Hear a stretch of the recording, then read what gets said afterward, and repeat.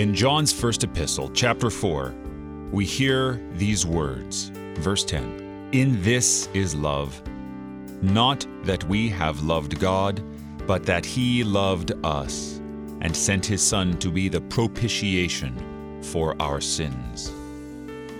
This is marvelous, and it truly is the greatest definition of love, in that while we were sinners, rebels and enemies of God, God Himself still loved us because we are His creation, and He sent His Son to be propitiation for our sins. What is propitiation except atonement?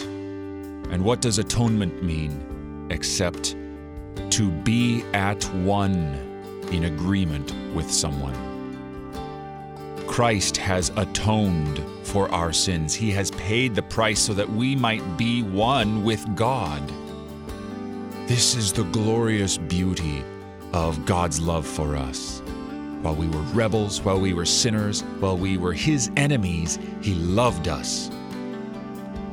He saw our rebellion before it even happened. Before Adam and Eve were created, God knew and loved us, and He loves you so very much. You are listening to Oratio, part of your morning drive for the soul, here on Worldwide KFUO. Christ for you, anytime, anywhere.